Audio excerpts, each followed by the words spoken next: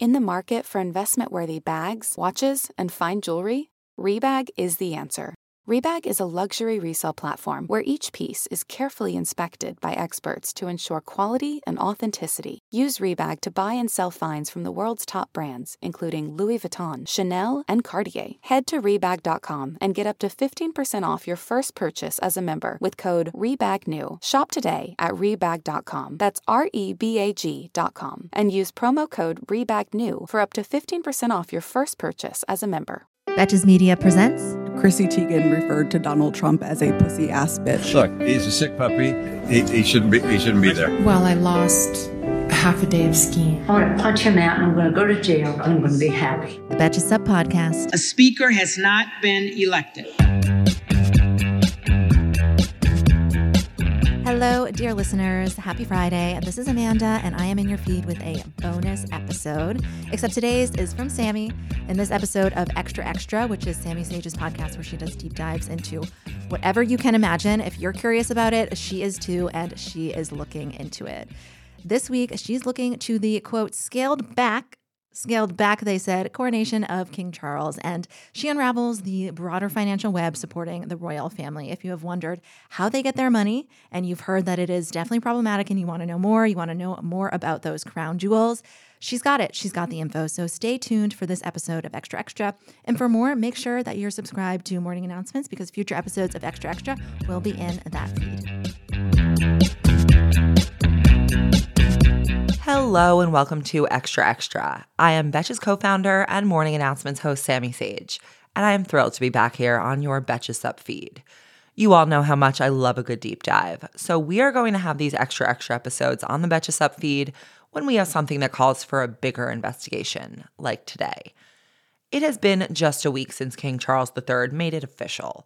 The UK held its first coronation since the 1950s, and I will just say it looks a smidge more ridiculous in color.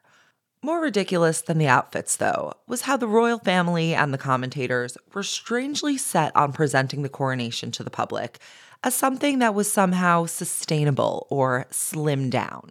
I think the most important thing that we're hearing is that it's going to be a scaled-back coronation, something that will reflect the king's concern that it should reflect the modern place of the monarchy in modern Britain. Were we watching the same coronation? The royals are out here trotting out solid gold carriages from centuries ago and lamenting that it doesn't have air conditioning. Meanwhile, the rest of the UK has been in the throes of a cost of living crisis since 2021. How bad is it? Inflation hit 11% in October 2022, and as of March 2023, 2 months ago, it was still hovering around 10%. Yes, this is largely due to Russia's invasion of Ukraine, but that is besides the point. The point is how people are actually living, relative to the royal family who they collectively support. National statistics in the UK show that post-household income last year declined by 4.3%, which is the largest decrease since they started keeping comparable records. And when it came to household disposable income in the UK, they estimate that it will fall by 3.2% in 2023, after a 3.1% decline last year. So yeah, there were definitely some people who weren't thrilled to hear that Camilla, wearing a slightly less controversial diamond, could pass for scaled back, especially when the cost of the coronation is fully borne by taxpayers. Speaking of that cost, the bill is estimated to have been around £100 million, or $125 million. And despite the whole scaled back, low-key PR angle, that is actually double the cost of Charles's mother's, Queen Elizabeth's, which was around the equivalent of $70 million in today's dollars. So in light of this, what the Brits might call an unpleasantry, The Guardian conducted a massive investigation into the royal family's wealth, how they got it, how they keep getting it, and what is the burden to the British taxpayer. Should the taxpayer be paying it, or should the royals contribute a little for themselves? Ultimately, the question they sought to answer is whether the royals should have paid for their own damn coronation. In light of how much wealth they already have and will continue to get in perpetuity, much of it actually a direct result of their royal status, and a lot more than had ever been publicly known, thanks to how hard the family has fought to keep all information about their finances out of public reach. Ultimately, what the investigation bears out is how feudal the arrangement is between the royals and the British people, and how they have been able to keep it that way, largely thanks to their undue influence on the government and their flouting of laws meant to separate public and private wealth. Nearly all of the reporting from this episode comes from The Guardian's recent series, The Cost of the Crown, which they released leading up to the coronation. In the series, they explored a variety of topics, including the political circumstances that landed the family in such a plum financial situation, the monarchy's ties to transatlantic slavery, what the family owns and how they've profited from it, and how the Crown blocks nearly all information about this from the public. So here is our headline number, $2 billion. The Guardian estimated King Charles's wealth at a bit under that, technically 1.18 billion pounds. But a good day at the market could quickly become 2. The monarch gets their wealth from 3 places. The first is the sovereign grant. That is what the British taxpayers are directly paying each year for working royals to operate. Think of this like their salaries for being working royals, the job that they can never get fired from. The second is income from the duchies of Cornwall and Lancaster. Think of these like, in addition to their day jobs, they're also landlords and collect massive profits from their real estate holdings in the form of rent and other payments. We will get more into the duchies in a minute, but they are essentially just portfolios that contain huge swaths of land in the UK. And Charles and the late Queen's income from the duchies grew 16-fold during Elizabeth's reign. And the third big category is something that includes a lot of random big-ticket items. So I'll just refer to this as very expensive prezzies. Think of these like celebrity gift bags, except with items of priceless significance, many of which has been plundered. Historically, the royals have received a ton of gifts in the course of their public roles, and not just like an upscale candle. We're talking like racehorses, Monets, and a lot of shit that they stole from the countries that they colonized. These things are technically held by the monarch on behalf of the crown and the British people in an arrangement that is called, quote, in right of the crown. In reality, though, there's no difference between the public and private usage because they keep their gifts for personal usage in many cases. And who is going to stop them? Who's going to say, no, Camilla, you can't wear those stolen Indian rubies? Definitely not the British public, certainly not the government, who, by the way, would be required to report even small gifts that they receive in their public and sometimes private roles, while the royals are not really technically held accountable for those types of rules, even though they do exist. Also, many of these objects that are held, quote, in right of the crown are not actually accessible to the public. No one besides the royal family is going to be caught riding Queen Elizabeth's hand-me-down horses. But I will get more into all of those details later. Let's first talk about how circumstances have allowed the Windsor family to acquire almost £2 billion worth of wealth, while they are simultaneously living off the taxpayers as non-elected heads of state. And not just heads of the UK, but of former British colonies who were grandfathered into the Commonwealth, but who have not yet separated themselves from it. Not to mention that the monarchy is able to use the wealth that they've earned from their positions to manage public matters. For example, the Queen paid for Prince Andrew's settlement to Jeffrey Epstein victim Virginia Giuffre and for Charles' divorce settlement with Princess Diana out of her own personal funds. It was finally the Queen who put her royal foot down, in effect ordering her son and daughter-in-law to end it all. End the public bickering, the humiliation, the gossip, and the guessing. A divorce settlement worth £17 million. Prince Andrew has reached a financial settlement with Virginia Giuffre, and this is what court documents have just revealed. This is a report that we're just hearing. One of the biggest questions I kept coming back to while reading through this Guardian research is, why is it this way?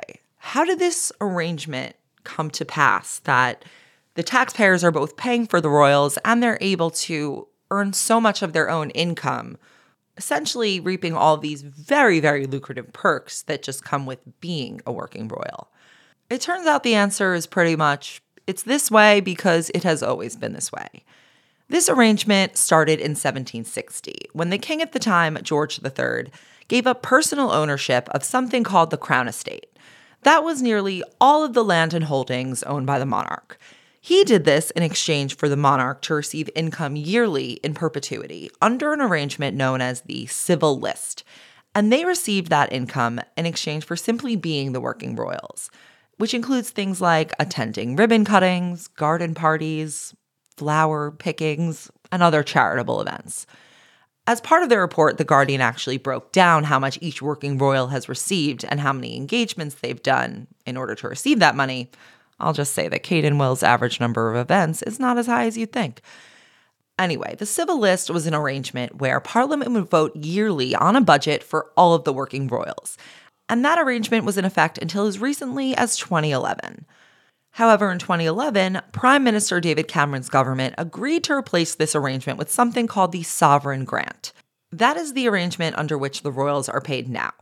And this means that rather than Parliament voting on what each royal would be paid every year, this means that now the entire royal family gets a portion of the profits from the Crown Estate every year, and Parliament votes on what that percentage is. This percentage started somewhere around 15%.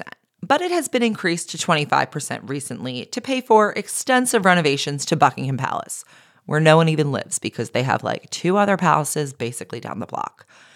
Up until 2022, the Sovereign Grant was a yearly payment of about £86 million, and that is used to fund pretty much most of what the royals do. Things like royal trips abroad and maintenance of properties. But here's the real catch with the Sovereign Grant. There is a clause included called the Golden Ratchet. I shit you not.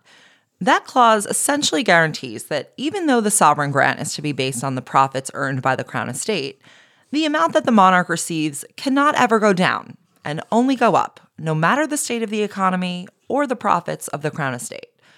So last year, even as the cost of living crisis was going on, the Queen received a £30 million raise from taxpayer funds thanks to the Sovereign Grant.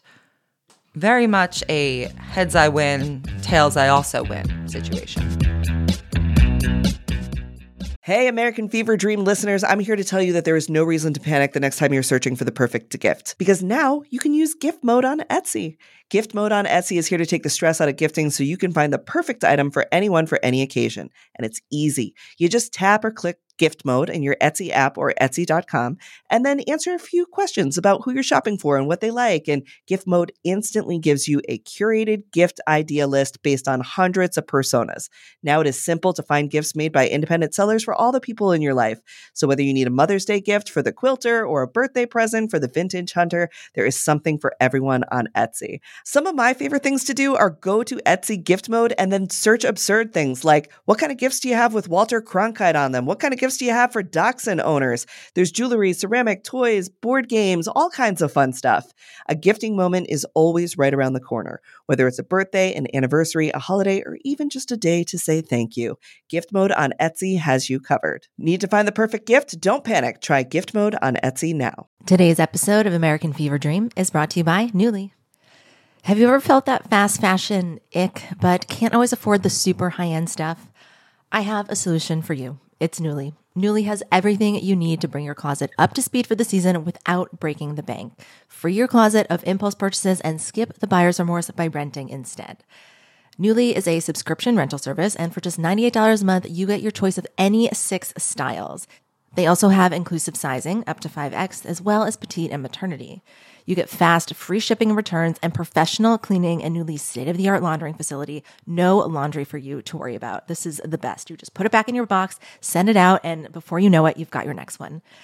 And you always have the option to buy what you love for sometimes up to 75% off. I bought the Rachel Antonoff pasta puffer from them. I was obsessed with it, like everybody who tries it is, and it was completely sold out everywhere else. So I felt like I really, really had an in there. So thank you, Nuuly. Nuuly is an amazing value at $98 a month for any 6 styles. And right now you can get $20 off your first month of Nuuly when you sign up with the code FEVERDREAM20. Just go to NUULY.com. That's Nuuly with 2 U's, and enter the code FEVERDREAM20 and sign up to get $20 off your first month. That's NUULY.com, Nuuly with 2 U's with code FEVERDREAM20. Nuuly subscription clothing rental, change your clothes.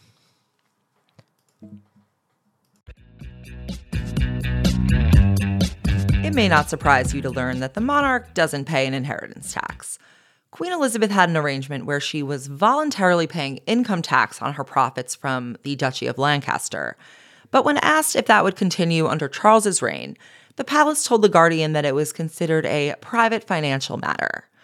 A spokesperson for Buckingham Palace said, quote, "Revenues raised by the Crown are a matter for the Crown Estate and HM Treasury," whatever that means.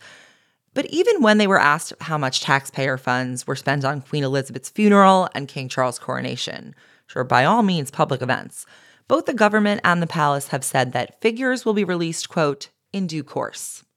Again, whatever that means.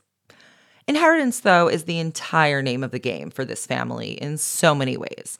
And that lack of requirement to pay an inheritance tax creates a strong incentive for the monarch to pass their assets on, especially land, to the next heir. Nowhere is that more clear than in the arrangement with the duchies. Let's define those for us Americans.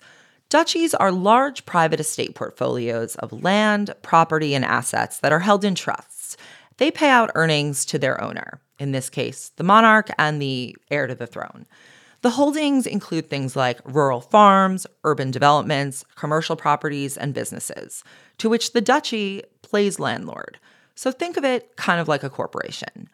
There are 2 royal duchies that have special legal rights that are not afforded to similar estates or trusts, though, and those are the ones that belong to the monarchy. The first is the Duchy of Lancaster. That includes property across all of England and Wales, much of it north of London, and it has historically been owned by the monarch, which means that they are the one personally earning the profits from it as someone would earn money from a trust.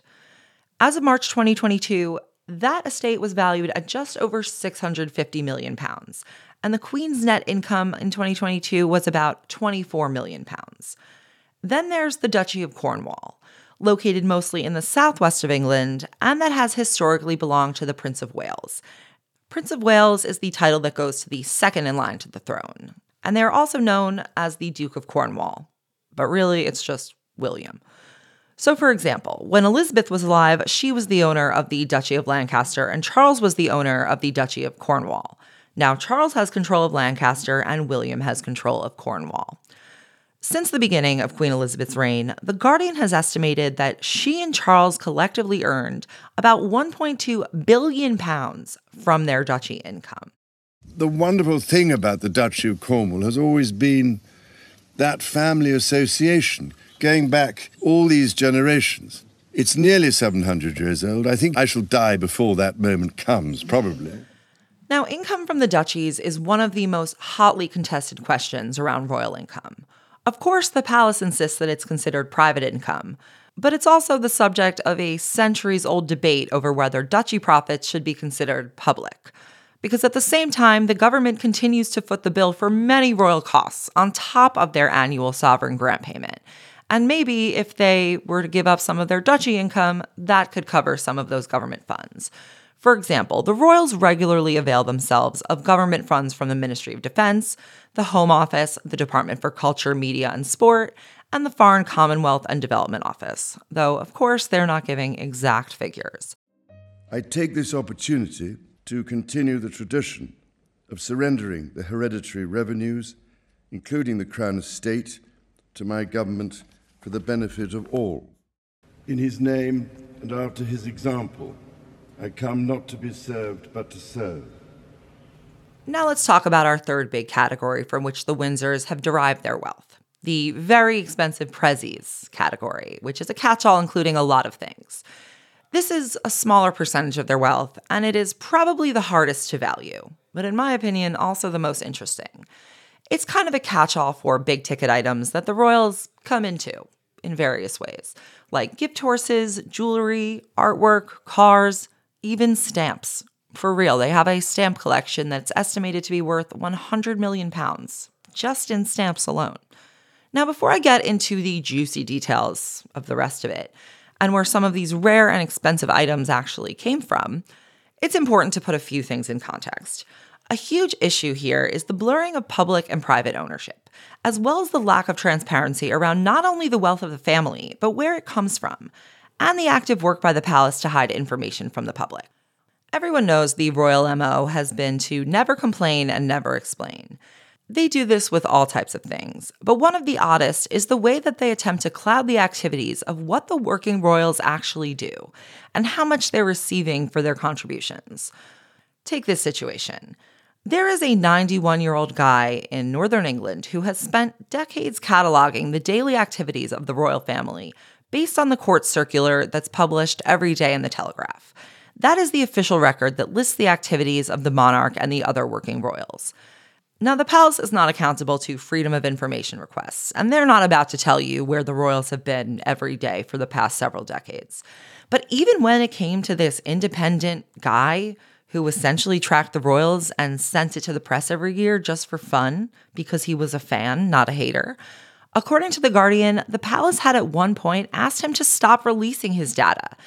Ultimately, they let him get on with it when he refused to stop.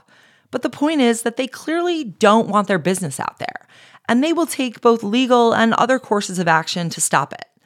On some level, this secrecy is about control and power, but it's often cloaked in the excuse that it would be, quote, embarrassing or improper to chew over the finances or doings of the monarch. This is never more clear than when it comes to the specifics of family inheritances. Forget about seeing any of the Windsor wills, including even obscure distant family members, which are censored by judicial decree. This didn't actually start until 1911, when every royal will was public with the exception of the actual monarch. However, the judiciary began censoring the wills of all of the royals at the request of Queen Mary after her brother died and she wanted to conceal that he had left jewels to a woman that he was having an affair with. Of course, it's always that. And ever since, members of the royal family have been able to request that their wills be hidden. This is despite the fact that official papers reveal that senior government officials have seriously doubted the legal basis for this. But it still continues. And it has actually started to go even further recently. After the death of Prince Philip, a judge ruled that not only should Philip's will be sealed, but that the wills of all senior royals should be secret for a minimum of 90 years. That is the real stealth wealth. So when it comes to hiding investments owned by the royal family, you can see why it's very easy for them to keep it shady, and they do it on purpose. Archives reveal that they have for decades been using government-backed shell companies that were created specifically to conceal royal investments from public scrutiny. Generally, throughout Elizabeth's rule, the move had been towards more secrecy. Going back to the 1970s, a shell company known as the Bank of England Nominees was set up for this specific purpose of royals hiding their investments. This happened because the government proposed a bill in 1973 that would make company shareholdings more transparent and would have enabled public scrutiny of the Queen's finances. At the time, the palace lobbied the government to find a way out of it, of course. And then the government quietly introduced a clause in the legislation that allowed them to exempt certain companies from the requirement to declare the identities of specific categories of shareholders, including monarchs and heads of states, but also foreign investors. The Bank of England Nominees was set up in 1977, and it is known to have been used by at least 5 members of the family, including the Queen, Prince Philip, Princess Margaret, nothing we can do about any of them, but also Prince Charles and Prince Andrew. No Princess Anne, though. Classic.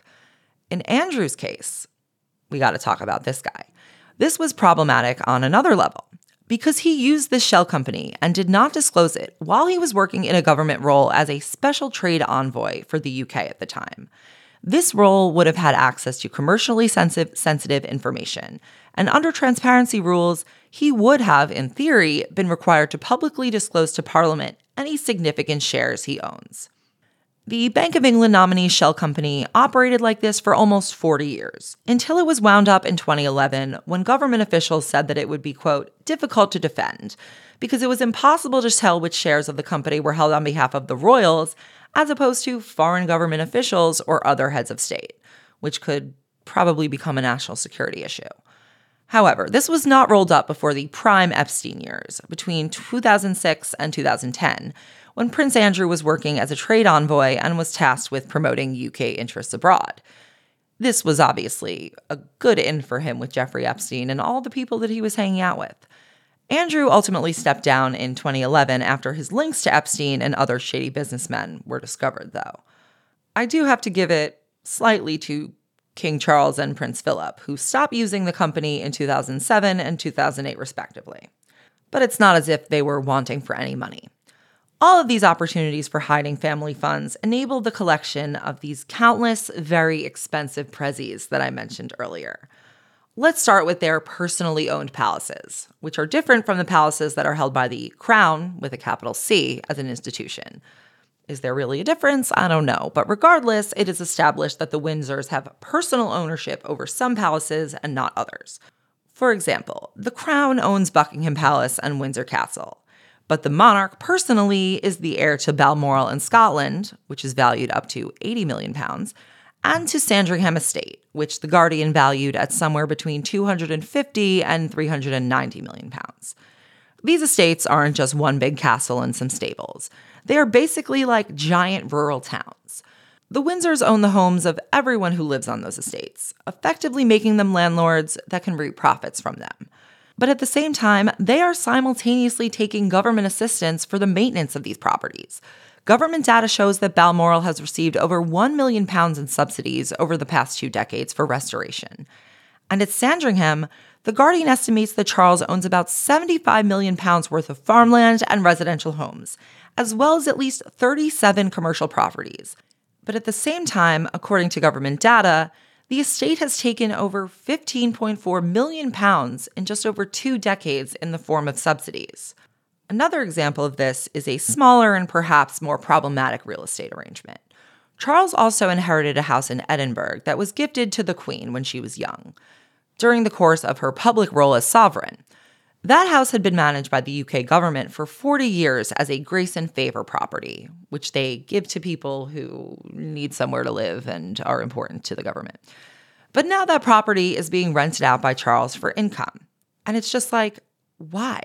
Don't you have enough income?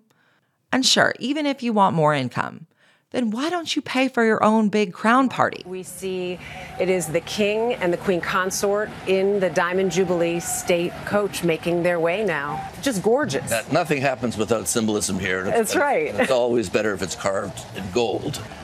This one, electric windows, it's only 11 years old. Come on, yeah. Right? As I say, if there's a slimming down to the monarchy, then it's all a relative term. This is what the slimmer monarchy looks like. It's a slightly less gilded coach. But we also are seeing the tradition as they are passing behind us here. They've got the sovereign's escort of the household cavalry. Now that we're getting into the big gifts, this would be a good time for clarification on the rules for state versus personal gifts. The rules for gifts received by the royal family were drawn up in 1995, in response to some shady gifting, of course, and then updated in 2003. And they generally divide gifts into 2 categories, official and personal. Any gift received by the family in connection with their official duties cannot be sold or traded, though they can be worn or used or placed on public display. Items that are gifted to the monarch automatically become property of the royal collection, which is an institution set up specifically to manage the country's royal heritage, or it can go into storage if they don't like it that much. Personal gifts, on the other hand, are from people who the family knows personally, that are not given in connection with their working royal duties. They can be of any amount, and they belong to the person who was gifted them. However, if a royal is given a gift by someone with whom they have a formal relationship, those gifts can be considered personal as long as they are worth less than £150. But anything worth more than that is considered an official gift, even if it was technically a personal gift. As I'm sure you can imagine, this policy is hard to enforce, what with the king and queen of it all. So that explains how the queen was gifted 34 racehorses from the Emir of Dubai and 5 from the Aga Khan, one of whom actually won the Gold Cup at Royal Ascot in 2013, which many have noted as the happiest they've ever seen the queen look. Now, everybody knows the late Queen loved horses and horse racing. One of the times she showed the most emotion in public was when her horse Estimate won the Gold Cup at Royal Ascot. Estimate might just strike the front. Simonon on the near side. Top trip finishing off well. Estimate has a neck in hand of Simonon. A royal win in the Gold Cup. Estimate has done it. And the Queen is watching her filly Estimate win the race for which she is meant to present the trophy. Her Majesty the Queen only presents 2 trophies during Royal Ascot, and look at the delight there, the sheer joy. Greg has found something interesting about that horse. Estimate was a birthday present for the Queen's 80th birthday from the Aga Khan, who is a significant racing and breeding figure, and it turned out to be an inspired present because a few years later she went on to win the Gold Cup at Ascot, quite possibly the biggest moment of her racing, her time on the turf, which stretched to 70 years in the end. It's worth noting that the Queen reportedly had a long history of accepting, and at times demanding, horses as gifts. The Times of London reported 2 years ago that she accepted 2 horses as gifts from the Sheikh Mohammed, even after his wife fled to London because he abducted 2 of his own daughters. Then just 2 months ago, German magazine Der Spiegel reported on state papers that documented how the Queen asked for 2 horses as a gift while on a visit to West Germany in 1978. Their government approved the gift despite it being the most expensive one for a visiting head of state since the end of World War II. This is a pattern, people. Regardless, Charles hasn't wasted any time since his mother passed to profit off of her stables. He sold some of her horses from his mother's £27 million horse coterie. And since her death, he has reportedly earned $2.3 million from selling horses at auction. Still has nothing on the stamp collection, though. Nor is it touching the value of Charles's fleet of luxury cars, which is estimated to be worth £6.3 million, and probably move faster than the horses.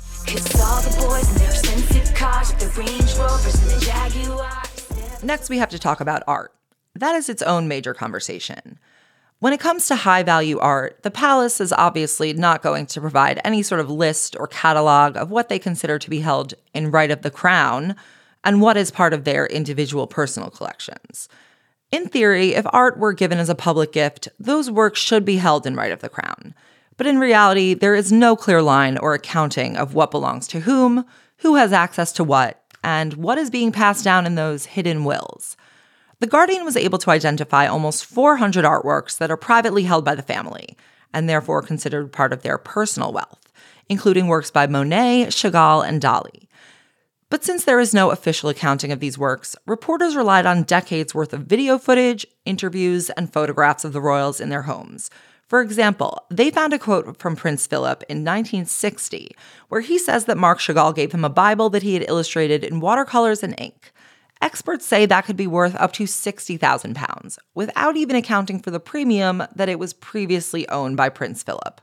Much of the family's collection is thought to have derived from Queen Mary, Queen Elizabeth's mother, who was an avid art collector. She reportedly bought dozens of valuable works that are in the collection now between the 1930s and 1950s. Wasn't that what everyone was doing in those years? But while it is impossible to know the real value of this collection, The Guardian was able to compile a list of 392 works that they know are privately owned by the Windsors. However, the location of many of them remains a mystery. They conservatively ballparked the value at around $24 million for the 60 most valuable artworks out of their collection. However, others have speculated on the value of those personal collections at much higher numbers.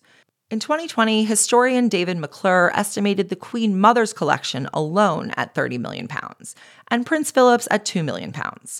Though in 2011, the art expert Robin Simon valued the Queen's total collection at £150 million. So the world may never know. But rest assured, they are very, very wealthy. Being royal means living in a world of opulence and luxury. It's a lifestyle most of us can only dream about. And it's the crown jewels which are the ultimate symbols of wealth, status, and power. The Queen's Jewel Vault is huge. We still get pieces coming out today that we didn't know existed. From diamond-encrusted tiaras to exquisite brooches to those wonderful necklaces, the full royal suite. This episode is brought to you by Visit Williamsburg. In Williamsburg, Virginia, there's never too much of a good thing. Whether you're a foodie, a golfer, a history buff, a shopaholic, an outdoor enthusiast, or a thrill seeker, you'll find what you came for here and more. So ask yourself, what is it you want? Discover Williamsburg and plan your trip at visitwilliamsburg.com. our last big section, we have to talk about the jewels of the royal family, which The Guardian referred to in one headline as, quote, colonial loot. The issue has come up in light of the coronation regarding the question of whether Camilla should wear the Koh-i-Noor diamond. This is sort of the apex predator of colonial loot. It is one of the largest cut diamonds in the world, weighing in at 105.6 carats. The diamond is currently held by the Crown in the Tower of London, and there are several conflicting stories as to its origin. But suffice it to say that it was not on English soil. India, Iran, Pakistan, Afghanistan, and even the Taliban have all laid claim to the Koh-i-Noor, while the British government maintains that it was obtained legally under the terms of a treaty. Anyway, Camilla ended up wearing a jewel called the Cullinan III, which is known as one of the lesser stars of Africa, that is a group of diamonds, which were sometimes also referred to as Granny's chips. They found their way to the Windsors after being given as private gifts to Queen Mary from the South African government, then passed on to her daughter Elizabeth. Queen Mary really liked the finer things. A sizable portion of the Queen's jewels were acquired by Queen Mary, many of which she had gotten in the 1920s from the deposed Romanov family. This includes what was reportedly the Queen's favorite tiara, known as the Vladimir tiara, estimated to be worth £30 million alone. But some of the big jewels were not from the deposed monarchs of Europe. They were from the global south. One is the Timor ruby. We found this amazing footage of Queen Elizabeth II in 1969. She sat at a table, carefully handling this incredible necklace of huge red jewels. She seems quite taken with it. This fascinating necklace, the Timor ruby one.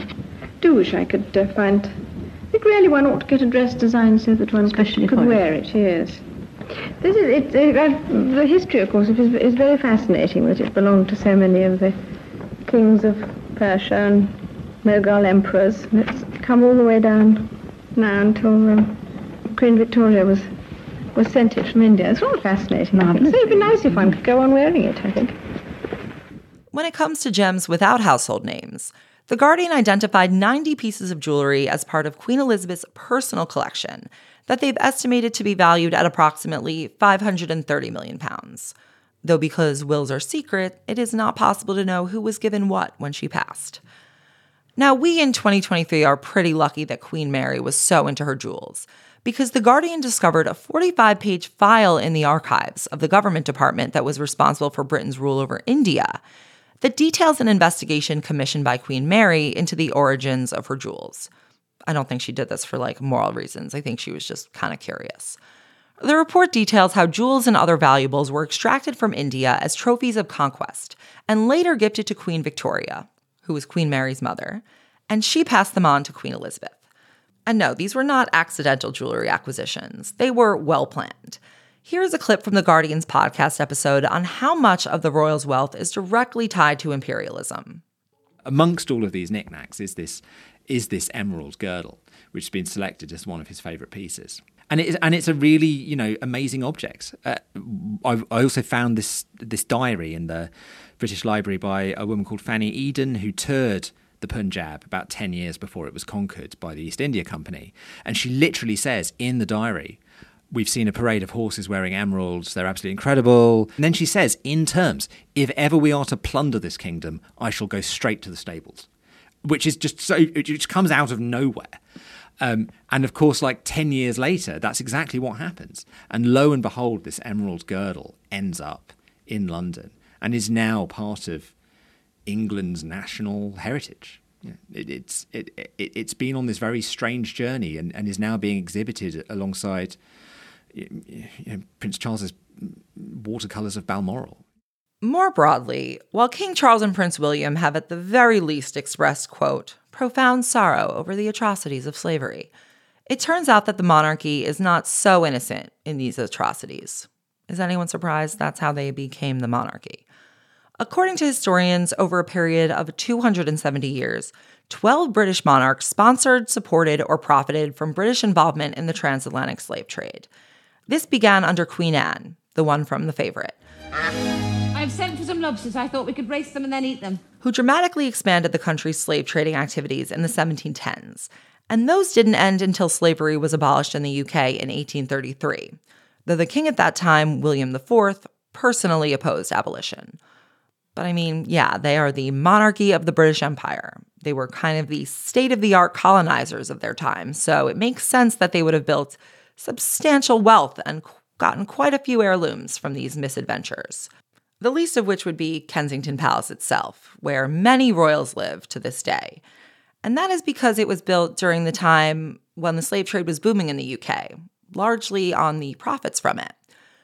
Now, as an American, I have no skin in the monarchy game, and absolutely no right to have any skin in the monarchy game. I am just coming at this as an observer, given the cultural influence of the monarchy and how many conversations around the royals dominate, even over here. And while we don't have our own monarch, there are legitimate ways that these issues of transparency, democratic control, wealth hoarding, and mostly the long-standing inequality wrought by slavery, these issues all map onto similar problems here in America. I am not a royalist or not, but I am more than happy to watch the spectacle and make observations, and of course, pull back the curtain on some of that glamour. If you want to learn more, links to all my references and all of the Guardian reporting are in the episode notes, and you can read more about all of this in the Guardian's Cost of the Crown series. I hope you enjoyed this episode at least as much as Meghan enjoyed staying home last weekend. In the meantime, I have been thrilled to be back on the Betches Sup feed. Please leave me a review and a rating, and let me know what you think of the show. And as always, until next time, I'm Sammy Sage, and now you know what the fuck is really going on with the royal family's finances.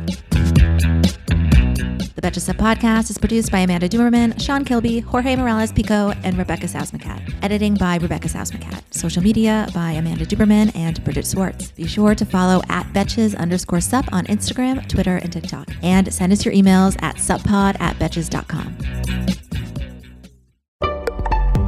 Betches.